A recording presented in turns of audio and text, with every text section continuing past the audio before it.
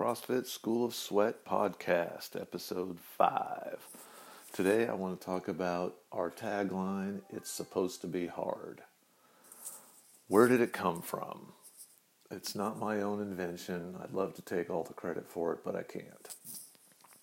In the movie A League of Their Own, the main character, played by Geena Davis, it's a women's baseball team if you don't know the movie. She is going to quit the team. And the manager, played by Tom Hanks, is trying to talk her out of it.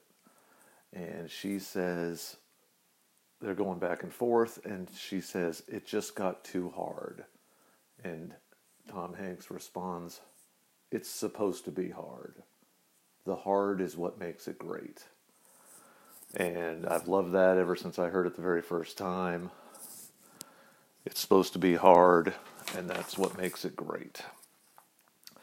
We can apply that to all kinds of things in life. Anything that's worth doing, that's going to give you some kind of a reward, is going to be hard. That could be, if you want to learn how to play an instrument, piano, guitar, whatever. Not drums, they're not a real instrument. It's going to be hard. It's going to take hard work. If you want to learn a new language, a second language, that's going to be hard. It's going to take a lot of work. You want to get a degree. You're going to college, and it's going to take a lot of hard work.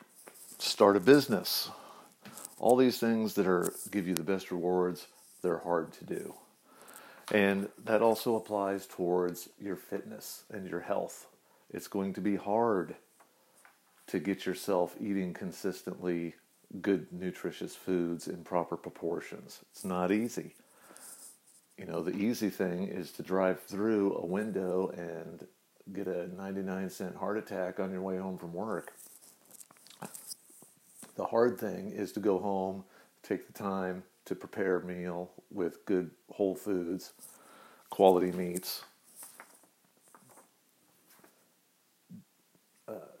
From there, you go to your workouts.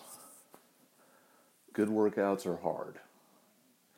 I hate to say it, but the people that go to the gym, the big Globo gyms, they're $19.99 a month, and they go there and they get on a treadmill and they walk for 30 minutes, they're not really getting fit. Hard work is what gets you fit. You got to come in with some intensity. You got to do what's uncomfortable for, 30 minutes to an hour, and that's going to make you better. It's hard. It's supposed to be hard. There you go. That's where I got it from. That's how it applies to our everyday time in the gym and just life in general. Also wanted to mention that we had some people do some hard things this past weekend.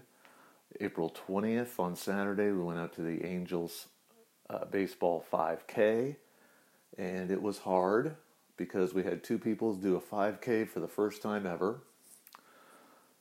We had 2 of our members that did the 5K, and they were able to run the whole thing for the first time ever.